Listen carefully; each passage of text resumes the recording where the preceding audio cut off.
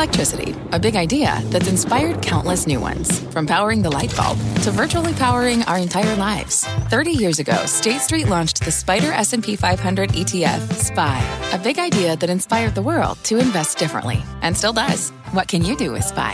Before investing, consider the fund's investment objectives, risks, charges, and expenses. Visit ssga.com for a prospectus containing this and other information. Read it carefully before investing. SPY is subject to risks similar to those of stocks. All ETFs are subject to risk, including possible loss of principal. Alps Distributors, Inc. Distributor. Homes.com knows that when it comes to home shopping, it's never just about the house or condo. It's about the home. And what makes a home is more than just the house or property. It's the location and neighborhood. If you have kids, it's also schools, nearby parks, and transportation options. That's why Homes.com goes above and beyond to bring home shoppers the in-depth information they need to find the right home. And when I say in-depth, I'm talking deep. Each listing features comprehensive information about the neighborhood, complete with a video guide. They also have details about local schools with test scores, state rankings, and student-to-teacher ratio. They even have an agent directory with the sales history of each agent. So when it comes to finding a home, not just a house, this is everything you need to know, all in one place. Homes.com. We've done your homework. My mission is simple, to make you money. I'm here to level the playing field for all investors. There's always a bull market somewhere, and I promise to help you find it. Mad Money starts now.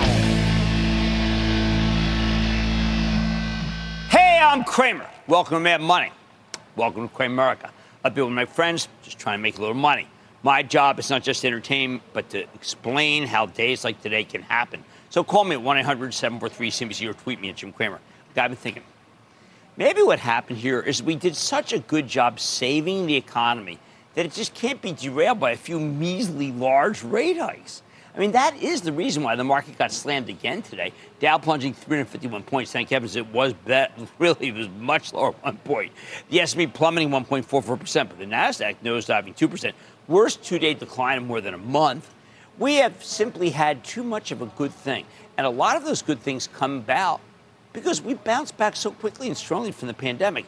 And that momentum is proving very hard to break. It's almost like we forgot there was a pandemic. It is difficult to remember what it was like in the spring of 2020 at the height of the pandemic. I can't blame anyone for wanting to black out that whole episode. We lost 1 million people to a virus we never heard of a few months before. But Jay Powell knew how bad it was. When things started getting really scary, March 3rd, he slashed the federal funds rate by 50 basis points to a range of 1% to 1.25%. Then 13 days later, came out in 13 days, he cut another 100 basis points, take us down to the 0 to 0.25% range. Yet things just kept getting worse and worse. They say a picture is worth 1,000 words. So why don't we do this? If you want a picture that captures the COVID crash, I'm going to put one up. Look at the stock of Carnival, the cruise company. We started freaking out about people getting sick on these ships, so people stopped booking on them. And then the government ordered the ships grounded. Suddenly, these heavily indebted behemoths with tens of thousands of employees were teetering. Look at this decline. That's 54. All the way down here, you're talking about 9.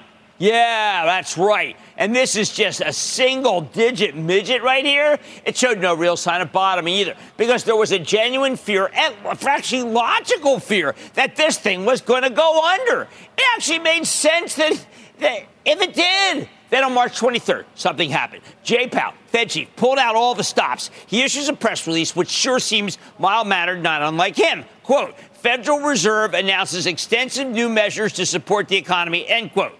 Oh, but it was the furthest thing from being mild.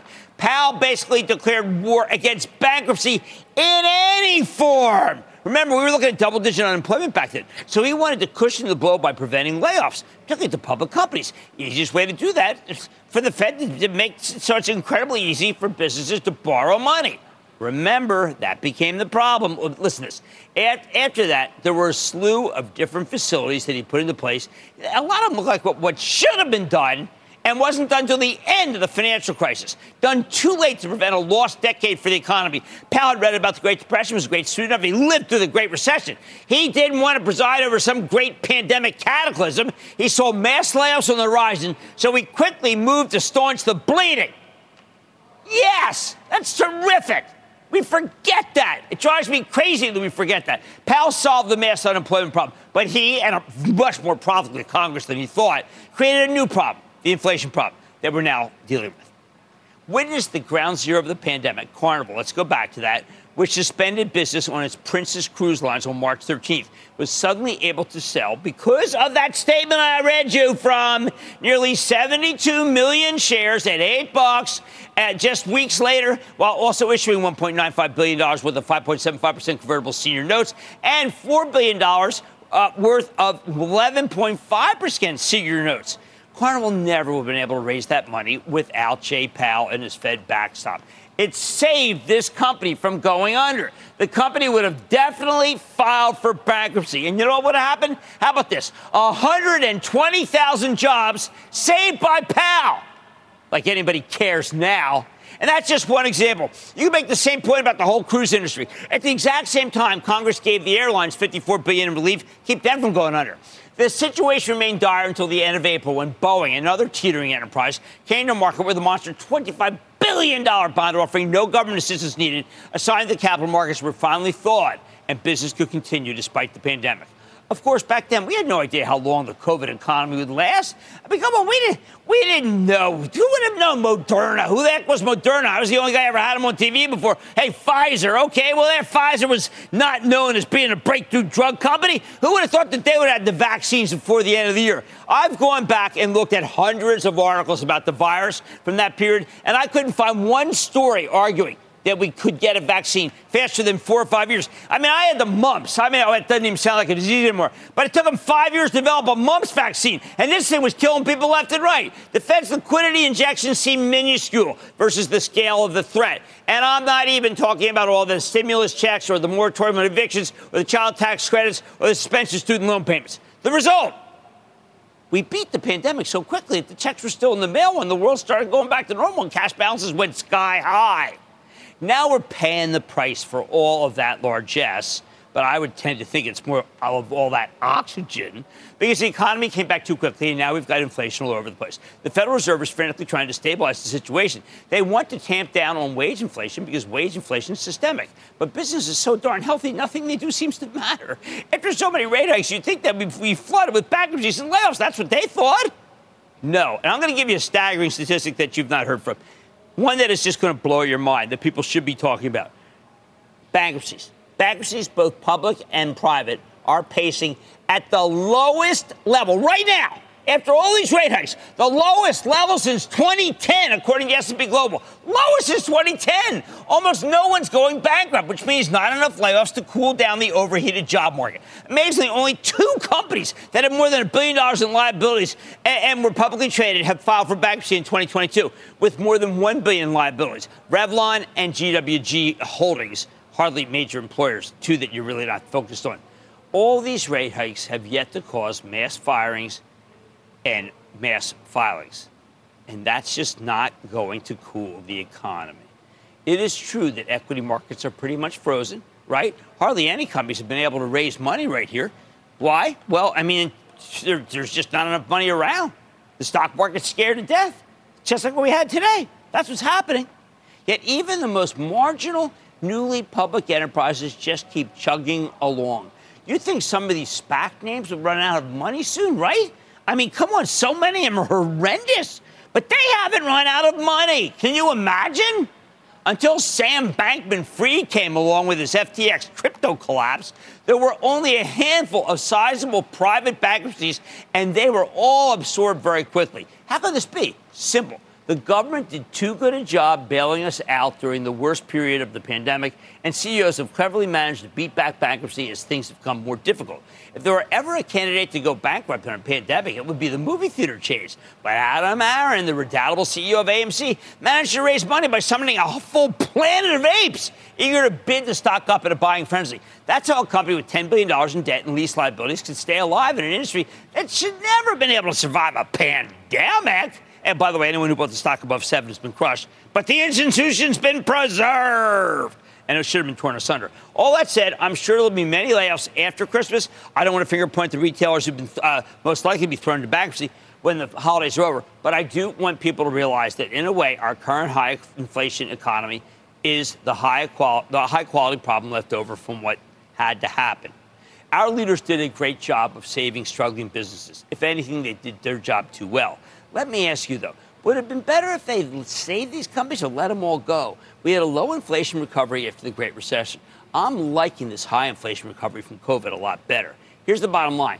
Hindsight is 20/20, but Jay Powell was dealing with the unknown back then, and he did it with gusto. The result, the lowest unemployment rate in decades, paired with the highest inflation rate in decades. You win some, you lose some. Gene in California. Gene. Hi, Jim. Thank you for taking my call and for all the advice you've offered over the years. I'm a long time fan. I was calling today about eBay. In taking some of your advice, decided to go through all the stocks in my portfolio, looking at the fundamentals, and was surprised at their earnings loss. I've held it for a long time through the PayPal spinoff. I've got to tell you, Gene, it's a faltering business. I mean, it's a good one. I was on the site the other day, counting, by the way, crypto mining devices, seeing who's selling those. And you know what? It's so-so. It looks very 2009, the site, or maybe 1999. I mean, it's kind of embarrassing, frankly. I like Etsy much better. Jay Powell was dealing with the unknown at the height of the pandemic, and you know what? He did a great job with gusto. The result, we got the lowest unemployment rate in decades, but it's paired with the highest inflation rate in decades. You know what? It could be a lot worse. On Mad Tonight, there was a 1-2 punch out in the REIT space last week that had investors worried. So what should you make of the cohort now? And is there still opportunity to be had? I'm going to take a close look. Then with the major averages falling today, should we be worried about this tape as we exit bear market rally mode? I'm not sure, but I'm going to go up the charts to find out.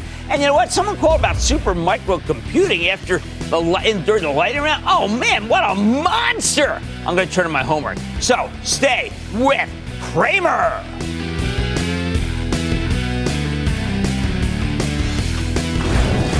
Don't miss a second of Mad Money. Follow @JimCramer on Twitter. Have a question? Tweet Cramer. #MadTweets. Send Jim an email to madmoney@cnbc.com or give us a call at 1-800-743-CNBC. Miss something? Head to madmoney.cnbc.com. Fact. Running a business is not getting easier on your wallet. With higher expenses on materials, employees, distribution, and borrowing, everything costs more. Also a fact. Smart businesses are reducing costs and headaches by graduating to NetSuite by Oracle. NetSuite is the #1 cloud financial system, bringing accounting, financial management, inventory, and HR into one platform and one source of truth. With NetSuite, you reduce IT costs because NetSuite lives in the cloud with no hardware required. Accessed from anywhere, you can cut the cost of maintaining multiple systems because you've got one unified business management suite. You improve efficiency by bringing all your major business processes into one platform, slashing manual tasks and errors. Over 37,000 companies have already made the move. See how you'll profit with NetSuite, and then you can think of all the ways you could be spending the money you save. Company retreat in Malibu, anyone? By popular demand, NetSuite is offering a one-of-a-kind flexible financing program for a few more weeks. Head to netsuite.com to start saving.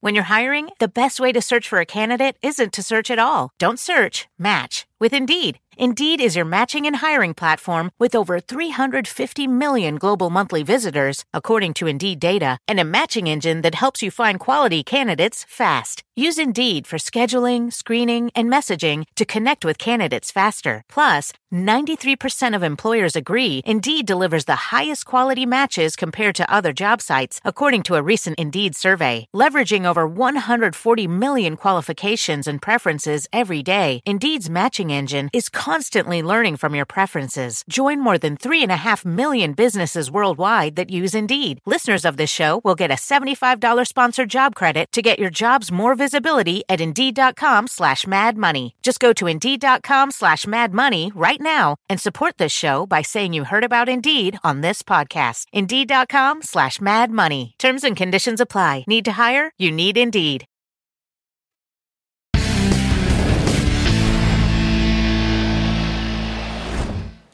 All right, we need to talk about the second most disturbing story of last week. Not the overheated employment report on Friday. That's number one. I'm talking about the news on Thursday that Blackstone Real Estate Investment Trust, or BREIT for short, is barring further withdrawals from the fund after reaching its quarterly limit. Now, sounds boring to you? It's a big deal, a really big deal. Blackstone REIT is a non-traded real estate investment trust, meaning you can't buy publicly traded shares on the open market. It's probably why you haven't heard of it unless you're in it. Instead, it's a behemoth in the real estate industry with a $69 billion net asset value, at least as of October. That only takes wealthy private investors as shareholders. The fact that their huge non-traded REIT is barring investors from taking their money out of this month raised a lot of eyebrows, not to mention putting a dent in its parent company's stock. I mean, and a nasty one for a company that, just so you know, I have been recommending for a very long time. And Blackstone REIT hitting its withdrawal limit was just the first in a series of attention-grabbing real estate stories. Over the weekend, Starwood REIT, another well-known private real estate investment trust, made a similar announcement. Then just yesterday, SL Green, which is an office REIT of some renown, announced a dividend cut. Hey, that's a 1, 2, 3 punch of bad news for real estate space. But while these stories are important, they're not a good reason to panic, which is why we're going to be a little contextual this evening. Let's start with Blackstone Real Estate Investment Trust, BREIT, the massive private REIT that is distributed through select financial advisors, meaning it's only available to rich people. And I got to tell you something. I know a lot of people in this. I know a lot of people who worry. This fund has a wide range of real estate exposure across the United States, although 55% is rental housing, all right? 23% is industrial properties, with everything else kind of making up a much more piece of the pie. But this is what we're really focused on, okay? This is what everyone is worried about. The thing about BREIT is that it's widely known for putting up excellent returns. Its most popular Class D shares have had a 15% annualized 1.5 over the last 3 years. That is dynamite. And even with the Fed's rate hikes, the darn thing was up nearly 9% for the year at the end of October. In many ways, Blackstone breathed new life into this entire niche when they rolled out their private REIT 5 years ago. Just a great way to get exposure to real estate with a generous dividend. A month and a half ago, you were looking at a 4.3% yield in this thing. But of course, we know things have gotten a little more difficult for all things real estate. Now that the Fed's made it much more expensive to get a mortgage. Hey, man, I was looking at a 7.5% mortgage the other day.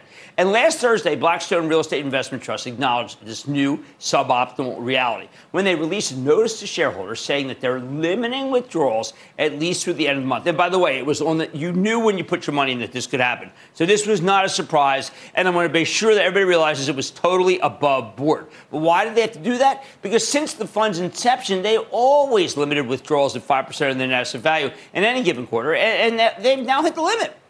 Okay, alarming headline. At the end of the day, though, is it really a surprise that investors want to pare back their real estate exposure? Specifically, they went out of residential real estate and fear valuations are being marked too high versus a potential decline in potential housing. They know that themselves if they own houses. If anything, I'm surprised it's taking this long. Pending home sales were down 37% in October, which is an incredibly bad number compared to last year, for heaven's sake. Of course, it's a little more complicated than that. This Blackstone Real Estate Investment Trust had amazing performance. So it's become an outsized position in the portfolios of many rich people. Now they're scaling back because we're in the wrong part of the business cycle. Rational. Why does any of this matter? First and foremost, it's bad news for Blackstone itself because this business has been a major profit driver. This fund charges investors 1.25% in assets per year and also takes 12.5% of the returns. I mean, that's higher than your typical stock and bond fund. What a home run for Blackstone. So now it's kind of no wonder that Blackstone stock tumbled more than 7% last Thursday. I mean, this thing, look, this is a really good company. So when I saw this, I said to myself, bingo, it's got to be that real estate business they have. It was. Blackstone's a major player and one of the most solid ones. But the real worry here is contagion. See, if people keep trying to pull their money out, BREIT, even if they're limited to 5% per quarter, that could eventually force this fund to start selling assets in order to pay these investors back. That could put further pressure on residential real estate prices across the country. Hey, man, I'm sure the Fed's helping for that. Oh, no, that's Fed Nirvana. I don't think this private REIT is headed into a death spiral. It's the opposite. I think they'll come out eventually okay. But I do think they end up having to unload a lot of houses and apartments, and that could put pressure on the whole complex. Now, over the weekend, we heard another story that I didn't like. It's from Simon Property Trust. And they were on with Sarah this afternoon. The non-public REIT sponsored by Starwood Capital, and that's Barry Sterling. Now, these guys have two publicly traded mortgage REITs, but that's not what I'm talking about here. Starwood REIT's heavily into multifamily residential real estate, 2/3 of their assets. These guys have the exact same rules about redemption limits. You can't withdraw more than 2% of net asset value per month or 5% per quarter. Apparently, they received withdrawal requests for 3.2% of net assets value last month. So these investors are only getting prorated redemptions, not the full amount that they wanted. Again, these are big stories, but there's nothing surprising here. Rich investors who loved this fund when real estate was strong hate it now that real estate's rapidly weakening. No kidding. Now, there's a rush for the exits, but the exits are only so large because real estate's not exactly a liquid asset. Although when they did all these deals, they made you did feel like it's a lot more liquid. Same thing, by the way, the Zillow guys did. They just made you feel like it was just kind of, like monopoly money.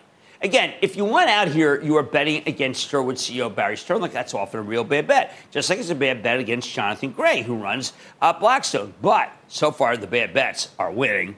Finally, yesterday, we got some truly bad news from SL Green, a publicly traded office REIT that happens to be the largest landlord in Manhattan.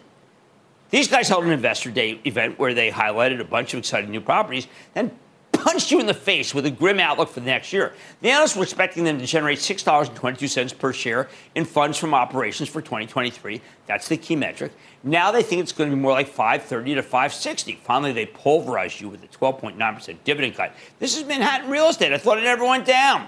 Wrong. SL Green's stock was already down 52% from its 52-week high because people feel that particularly older office buildings, just aren't worth as much. It's hard to make them into residential. And we know about people working. The millennials, they work like they work like a day and a half now a week. I still come in. Anyway, it tumbled another 6% yesterday before losing more than 6% more today after multiple analysts downgraded this thing. This one's in a bad spiral, all right? I mean, you look at it here to here. This has got a negative situation brewing. Now, it's now at its lowest level since September of 2009. Remember that period? Stunning. I'm not sanguine about the business of owning office space, especially when the people aren't coming to work as much as they used to, but the stock's trading at Great Recession levels. I think SL Green did the responsible thing, but obviously you don't want to own something that's about to have a down year and just cut its payout. So what do we make of all this? First, I can't stress this enough. None of this should take anybody by surprise. I mean, look, I've been talking about it for so long. You would think, oh, my God, hey, listen, I've been watching that Cramer. I'd put my money out. So, give me a break, will you? The need for much higher rates over a year ago and much higher rates are awful for real estate. I don't think there's anything too alarming about these private REITs hitting their withdrawal limits. By design, it's hard to take out your money, but when things deteriorate, everybody wants out at once. Not your problem unless you've got your money in one of these things. Second, these negative headlines are dragging down even quality publicly traded REITs that don't deserve to get hit. And that's where some bargains are being created. You know I like Prologis, the best logistics REIT. People are down on them also because of Amazon. I like Federal Realty, which is all about mixed-use properties in rich suburbs. That's Don Wood, totally forthcoming, always wanted to come on the show. And, by the way, totally stand-up, didn't cut that dividend when everyone told me he should. Let me give you the bottom line here. You need to be aware of what's going on in the real estate market, but no need to panic. These negative headlines are exactly what's supposed to happen when the Fed tightens aggressively. If anything, it's good news because it means we might finally start making progress in ending housing inflation. Please, Mad Money is back after the break. Coming up, is the Santa rally a reality, or will Kris Kringle get caught napping? Cramer goes off the charts to find out next. The spirit of performance defines Acura, and now it's electric. Introducing the all-electric ZDX, Acura's most powerful SUV yet. While what powers their cars may change, the energy that makes Acura never will. Crafted using the same formula that brought them electrified supercars and multiple IMSA championships, the ZDX has track-tested performance that packs an energy all its own. With a premium Bang & Olufsen sound system and up to 313-mile range on a single charge, and a Type S variant with an estimated 500 horsepower, the ZDX is everything they said electric could never be. It was built with the driver in mind, just like Acura's been doing since the beginning. We could talk all day, but the only way to experience this electric performance is to drive it yourself. Unlock the energy and order yours at Acura.com. Take your business further with the smart and flexible American Express Business Gold Card. It offers flexible spending capacity that adapts to your business. You can also earn up to $395 in annual statement credits on eligible purchases at select business merchants. That's the powerful backing of American Express. Terms apply. Learn more at americanexpress.com/business gold card.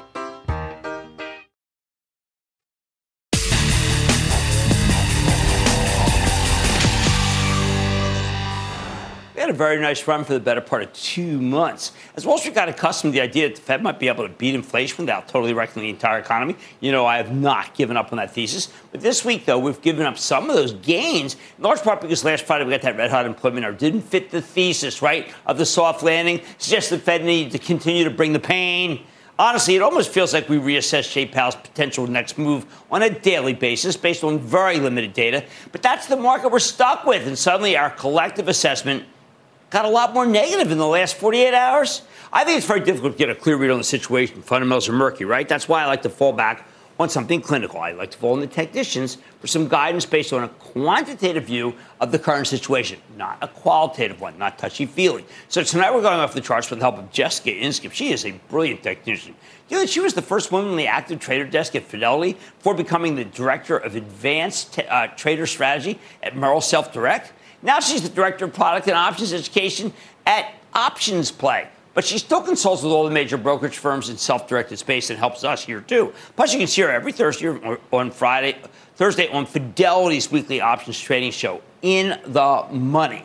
Now, a few weeks ago, Inskip told us that the market's recent run could have legs. She said it would go through mid-December. But now that mid-December is sneaking up on us, she's feeling a lot less constructive, a lot more concerned. And just to be sure, as you know, we did catch a great rally with her. That's what really matters to me.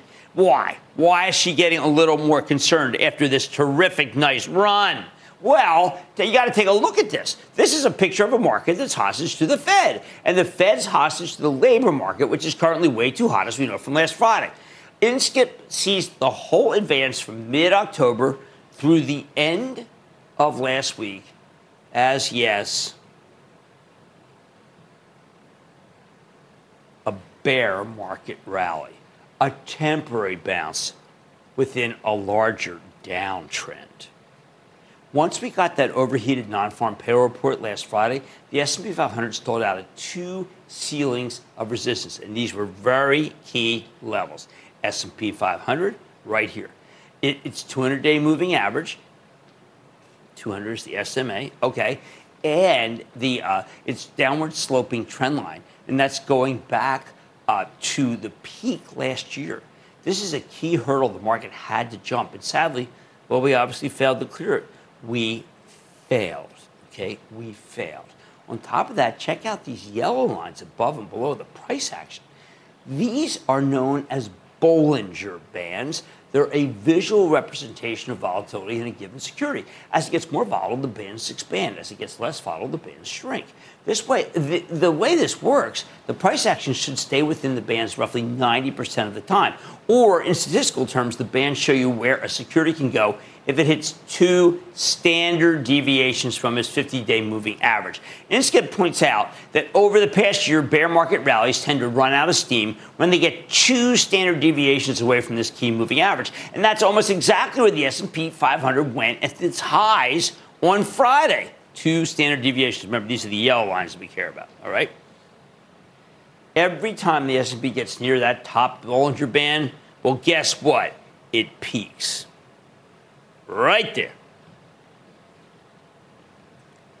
Of course, that's a temporary pattern. It's not going to hold forever. But when the S&P failed to break out above that key ceiling of resistance, Inskip thinks we went right back into bear market mode. The S&P can still escape from this new trajectory, but she won't have much confidence in a bounce unless we blow through last Friday's levels. Possible, but you know what? Certainly didn't feel like probable today. However, just because Inskip's feeling more cautious about the S&P, that doesn't mean she's more negative about everything else. Sure, if you're worried solely about the Fed strangling the life of the economy, then last week's labor report number was not encouraging. When you drill down into the job openings data, though, you get some real insight into the industries that are still booming and may keep booming even if the Fed stays hawkish. Now, we know, for instance, there's a travel boom. fueling demand for new airplanes. And sure enough, aerospace manufacturing jobs are up 6% year over year and still climbing month over month. Plus, you've got all the Fed infrastructure spending kicking in next year, something that will be a huge boon for tons of industrial stocks. So I want you to do this. I want you to check out the chart of the S&P 500 Industrial Sector Index, okay? This is the relative to the performance of the broader S&P 500 that you're looking at. This industrial sub-index contains both infrastructure and aerospace plays. And Skip points out that the S&P industrials have broken out in recent weeks, surging above the resistance zone of the recent trading range. That tells her the industrials should keep outperforming the broader market. See, even though it's run a lot, and you may think, well, wait a second, doesn't have to rest or go down. She says this relative strength is incredible news. Well, the S&P failed to clear the hurdle. The S&P industrials, they pulled it off. You know how much I like the industrials. I talk about them constantly. By the way, I have this mid-morning, I don't know if you ever watched my morning meeting, but I do this thing at 10:20, and I talk about the industrials almost every day, but it's only for Investing Club members. Now, if you want to pick one stock that's industrial in here, I didn't want to show you because everybody hates this stock. It's General Electric. This is relative to the rest of the industries. Remember, 20% of GE's business comes down to aerospace, and their energy business is finally back to life. And that's, think about it as windmills. That's not oil and gas anymore. We saw the S&P 500 fail to break out above its downward sloping trend line, a crucial ceiling of resistance. Well, GE busted through that ceiling like the Kool-Aid man. Inskip thinks that's tremendous relative performance. She likes what that says about GE's future. Now, remember, GE's breaking up. It's going to be a big healthcare division. A lot of people talking about it. Coming at it from another angle, take a look at the action in GE in comparison to some crucial Fibonacci levels. Fibonacci levels, what are these? Okay, remember, chartists love to measure past swings to a given stock and then run them through the prism of Fibonacci ratios to find key levels where that stock's likely to change its trajectory. After its recent run, GE is now stalling around the 50% retracement. From the decline from the highs in December of last year. Through the lows this July. Given its relative outperformance, Inskip's betting it can push through this. And if that happens, it could go all the way to 94 before hitting the next ceiling. Wouldn't that be incredible? It'd be starting to go back to where it was when they announced the breakup, which nobody seemed to like. I thought made a lot of sense. Plus, it sure doesn't hurt that GE is now trading above its 200-day moving average. We always care about stocks above 200-day. Not many of them right now. It's hard to find. Here's the bottom line. The charts as interpreted by Jessica Inskip suggest that the broader market might be in for a bumpy ride as we exit bear market rally mode, but she still likes the industrials in general, and she likes General Electric, in particular GE. Hey, you know what? I think she's got a point. I like the GE restructuring. Again, I particularly like the healthcare business and the aerospace. Let's take phone calls. Let's go to Joe in my home state of New Jersey. Joe. Hello, Mr. Cramer. Thank you for having me on. Good to have you back. What's up? Yes. My stock is 3M. With the low PE, off its highs, and a nice dividend, is 3M a buy?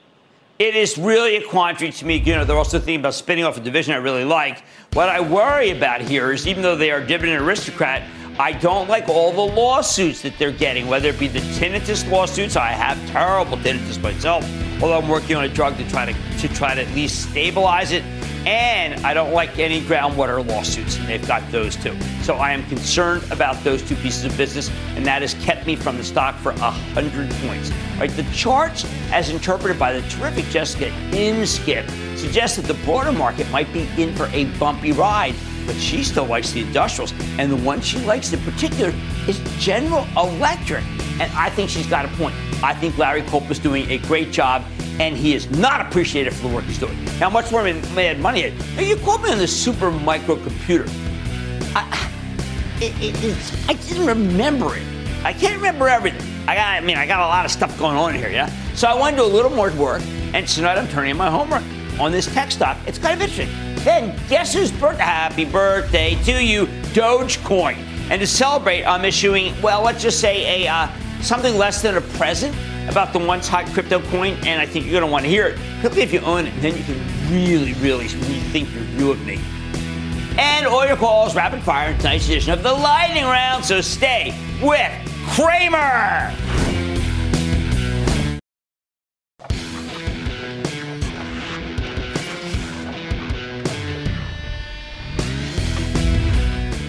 time I get a question about a stock I can't answer, I always do the research and then circle back to you with what I hope is a more considered response than what I can just say, hey, I like that stock. Lately, for some reason, these homework items have been coming hot and heavy. I want to make sure we don't head into the holidays with an outstanding balance. So the goal is to get you your answers as fast as possible. Remember, we take the stocks down. If I don't get the answer, we write it down. We meet with the research department, mostly me and Ben Stoto, try to figure out what to do. And voila, brings me to net last Friday, when Jeremiah in Texas called about Supermicro Computer, a San Jose-based maker of server equipment.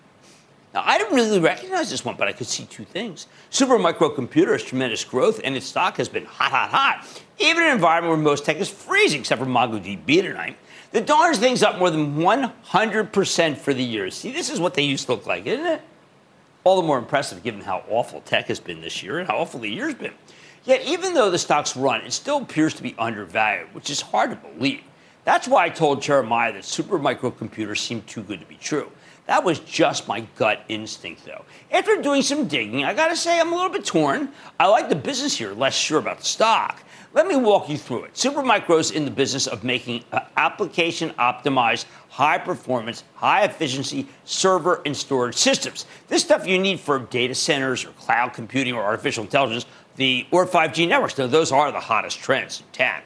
They got their own proprietary server designs. The idea here is that their hardware makes it cheaper to run a data center. We like that. And it's even a little more energy efficient, results in big savings for these huge server warehouses.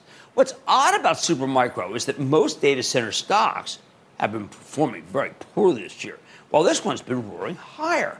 An oddity. How in the world did they pull that off? Well, it's not like Supermicro came out of nowhere. Not only was the company founded nearly 13 years ago, it came public back in 2007, which really bothered me that I didn't know it. I'd like to think that I know all the stocks from that era. I took a while for this one. It took a while for this one to catch on, though. See, look at this. It kind of did nothing for ages. Because that was right before the financial crisis hit. As the economy rebounded, though, Supermicro shares steadily bounced back. It was stuck in the teens for years, then surged to 40 in early 2015 before sinking back to the teens a few years later. It's been all over the place. The reason I didn't recognize Supermicro is it's been a pretty small outfit for the bulk of its existence as a publicly traded company. It's only become notable in the last few years because the stock has soared. Supermicro's rallied from the teens at the COVID crash lows all the way to the mid-80s as of today, including a 102% run just for 2022. So how do we explain this incredible run?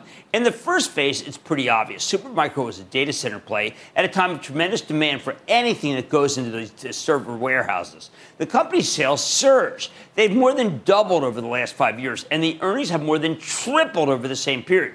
What's interesting is that it kept running even as many other hardware plays have struggled. You got to understand, IT hardware is one of the most disrespected industries on earth right now.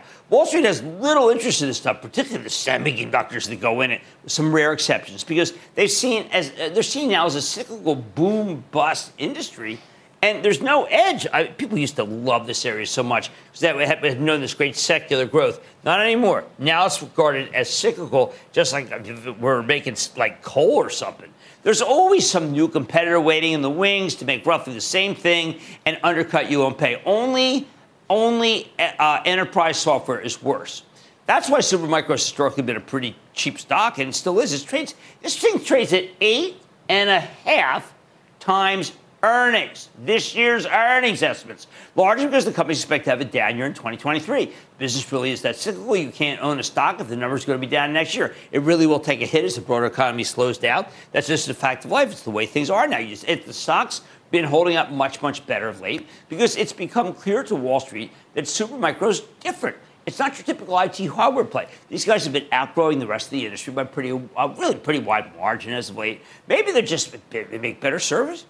Maybe they've got a better soup-to-nut offering for data centers. Either way, the numbers have been indeed fantastic. That's what's behind the stock's tremendous run this year. For example, a little over a month ago, Supermicro reported a magnificent top and bottom line beat. They earned at $3.42 per share. Wall Street was only looking for $2.54. Sales coming in $200 million higher than anticipated. There are very few companies that have been that much better. Even better, Their forecast for the next quarter came in extremely strong, and they raised their full-year outlook substantially. CEO Charles Lang pointed out that this was their 7th consecutive quarter of accelerating year-over-year growth. That's extraordinary. Sales were up 79% year-over-year. Put that in the top 10. In response, stock surged from $71 for the quarter to $95 at its all-time high just last week. I mean, look at this. Boom, okay? Remember those days? Well, they're here. If you got the right stock, pulled back to 86 today. And look, but Supermicro deserved that rally. The company's doing great. However, it's hard to figure out how much to pay for these earnings in such a difficult environment. Right after the quarter, 2 of the analysts who cover Supermicro raised their price targets, but the numbers are all over the place. Wedbush took their target from 55 to 65. Well, that's way below, right? Northland raised theirs from 137 to 165. Whoa, well, that would be something. My view, it depends on how badly Supermicro gets hit next year. I think you can easily justify paying 10 times earnings for something like this, but we just don't know how well the earnings will hold up. Still, given management's forecast for 2023, I can easily see the stock going 102 and change. That said, Supermicro is an extremely risky momentum name in this kind of environment. You've only got my blessing to buy it for pure speculation. Bottom line, overall, I like what I see from Supermicro, the business, but as for the stock, I say maybe start with a small position and only use money you can afford to lose, please, because you're fighting against the current of the broader market here. But at least you're doing so with a powerful ally. And I got to thank Jeremiah. This was a great idea to look at this picture. I love your calls. I do not ignore them. We double down when we don't know the answer. Mad Money's back in. Coming up, Cramer takes your calls, and the sky is the limit. It's a Fast Fire lightning round. Next.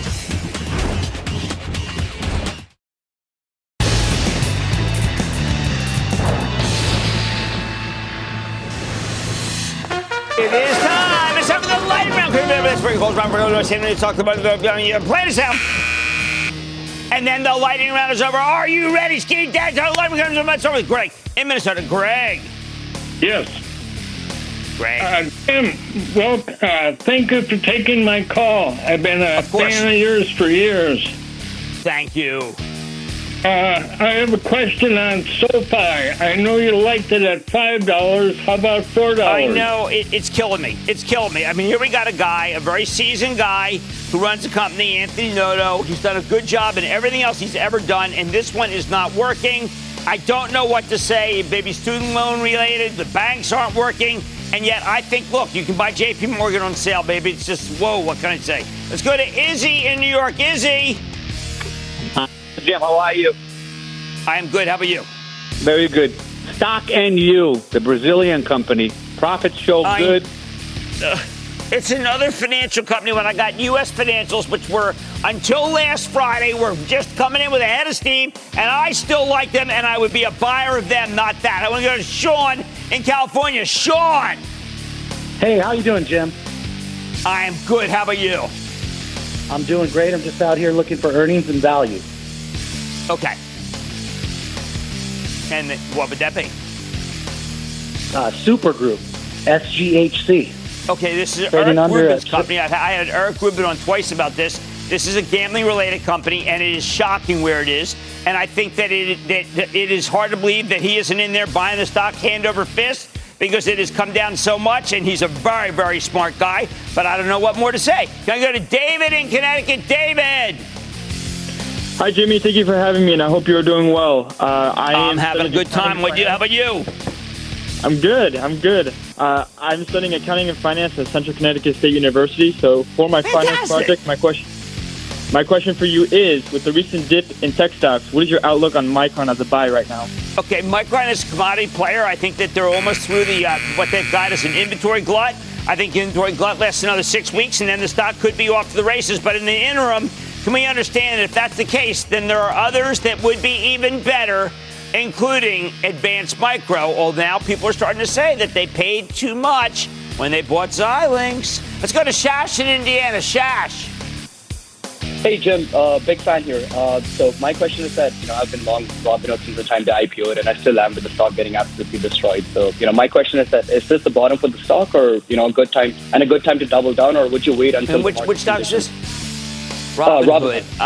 No. I don't want you to double down. I got brokerage stocks that are fantastic, that are going down left and right. I can't recommend that one. And that, ladies and gentlemen, is the conclusion of the Lightning Round. The Lightning Round is sponsored by TD Ameritrade. Coming up, we all know caveat emptor. But what's Latin for crypto catastrophe? Stick with Cramer.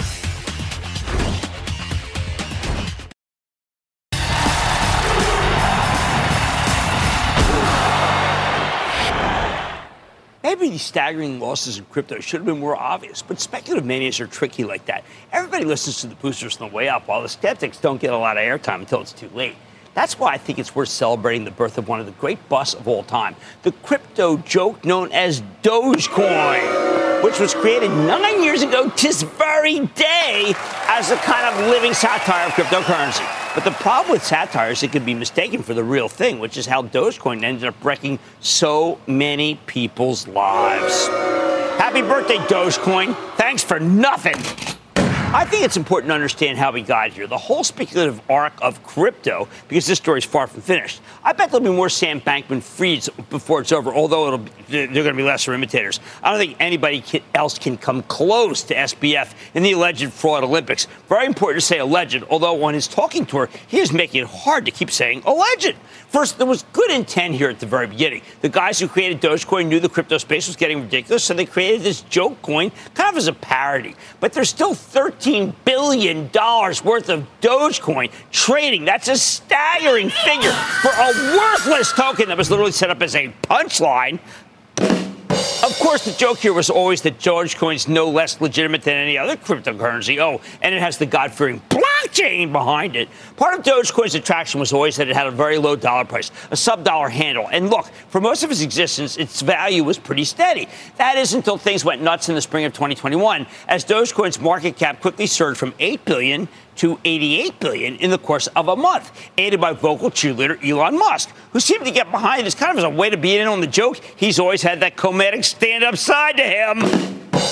Dogecoin peaked around 73 cents when Musk danced on Saturday Night Live and hyped it in an offhanded way, disappointing many of the Doge faithful who wanted a more full-throated endorsement. It's been all downhill ever since. Now at 10 cents, just waiting for someone new to pump it up as an investment all over again, like all the other loser cryptocurrencies. But as we all know, there's only one Musk. Maybe you should think this is small potatoes. But at its peak, Dogecoin alone represented, let's get an analogy here. How about a quarter of renegade Robinhood's revenues? Didn't seem to matter. That was supposed to be a joke. It was big business for the upstart brokerage firm.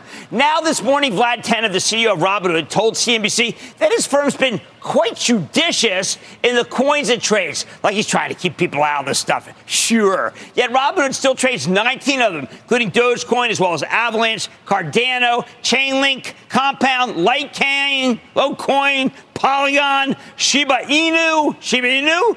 I mean, so much for sale activity. Maybe Robinhood is more of a problem than a solution. Look, on the eve of another cartoon show, which is the GameStop earnings report tomorrow, I think we have to do some soul searching about what's really going on here. You can buy some of the greatest blue chip stocks in the world right now. Everything is on sale. Everything yesterday and today. A lot of quality merchandise that keeps being marked down, which is why it's so important that you steer clear of anything that is losing money right now and might be worthless down the road. Because if you're worried it might be worthless, odds are it's going to get there in this environment. It's never too late to get out of genuine losing positions, except if there's no bid price, which is most likely the case when it comes to the crypto cousin non-fungible tokens. As a fabulous comedian once riddled me, how am I supposed to understand what a non-fungible token is when I don't even know what a fungible one is? The answer? You aren't. That's half the con. I like to say there's always a bull market somewhere. I promise I'll find it just for you right here in Mad Money. I'm Jim Cramer. See you tomorrow! Don't miss a second of Mad Money. Follow @Jim Cramer on Twitter. Have a question? Tweet Cramer. #MadTweets. Send Jim an email to madmoney@cnbc.com or give us a call at 1-800-743-CNBC. Miss something? Head to madmoney.cnbc.com. This podcast is supported by FedEx. Dear small and medium businesses, No one wants happy customers more than you do. So you need a business partner just like you. Like FedEx, who understands your passion for serving your customers because they have the same commitment towards you. That's why FedEx offers you picture proof of delivery, packageless and paperless returns, as well as weekend home delivery to 98% of the U.S. on Saturday and 50% on Sunday. See the FedEx service guide for delivery information. What's more, FedEx Ground is faster to more locations than UPS Ground. Trust FedEx for timely deliveries. See what FedEx can do for your business. Absolutely, positively FedEx.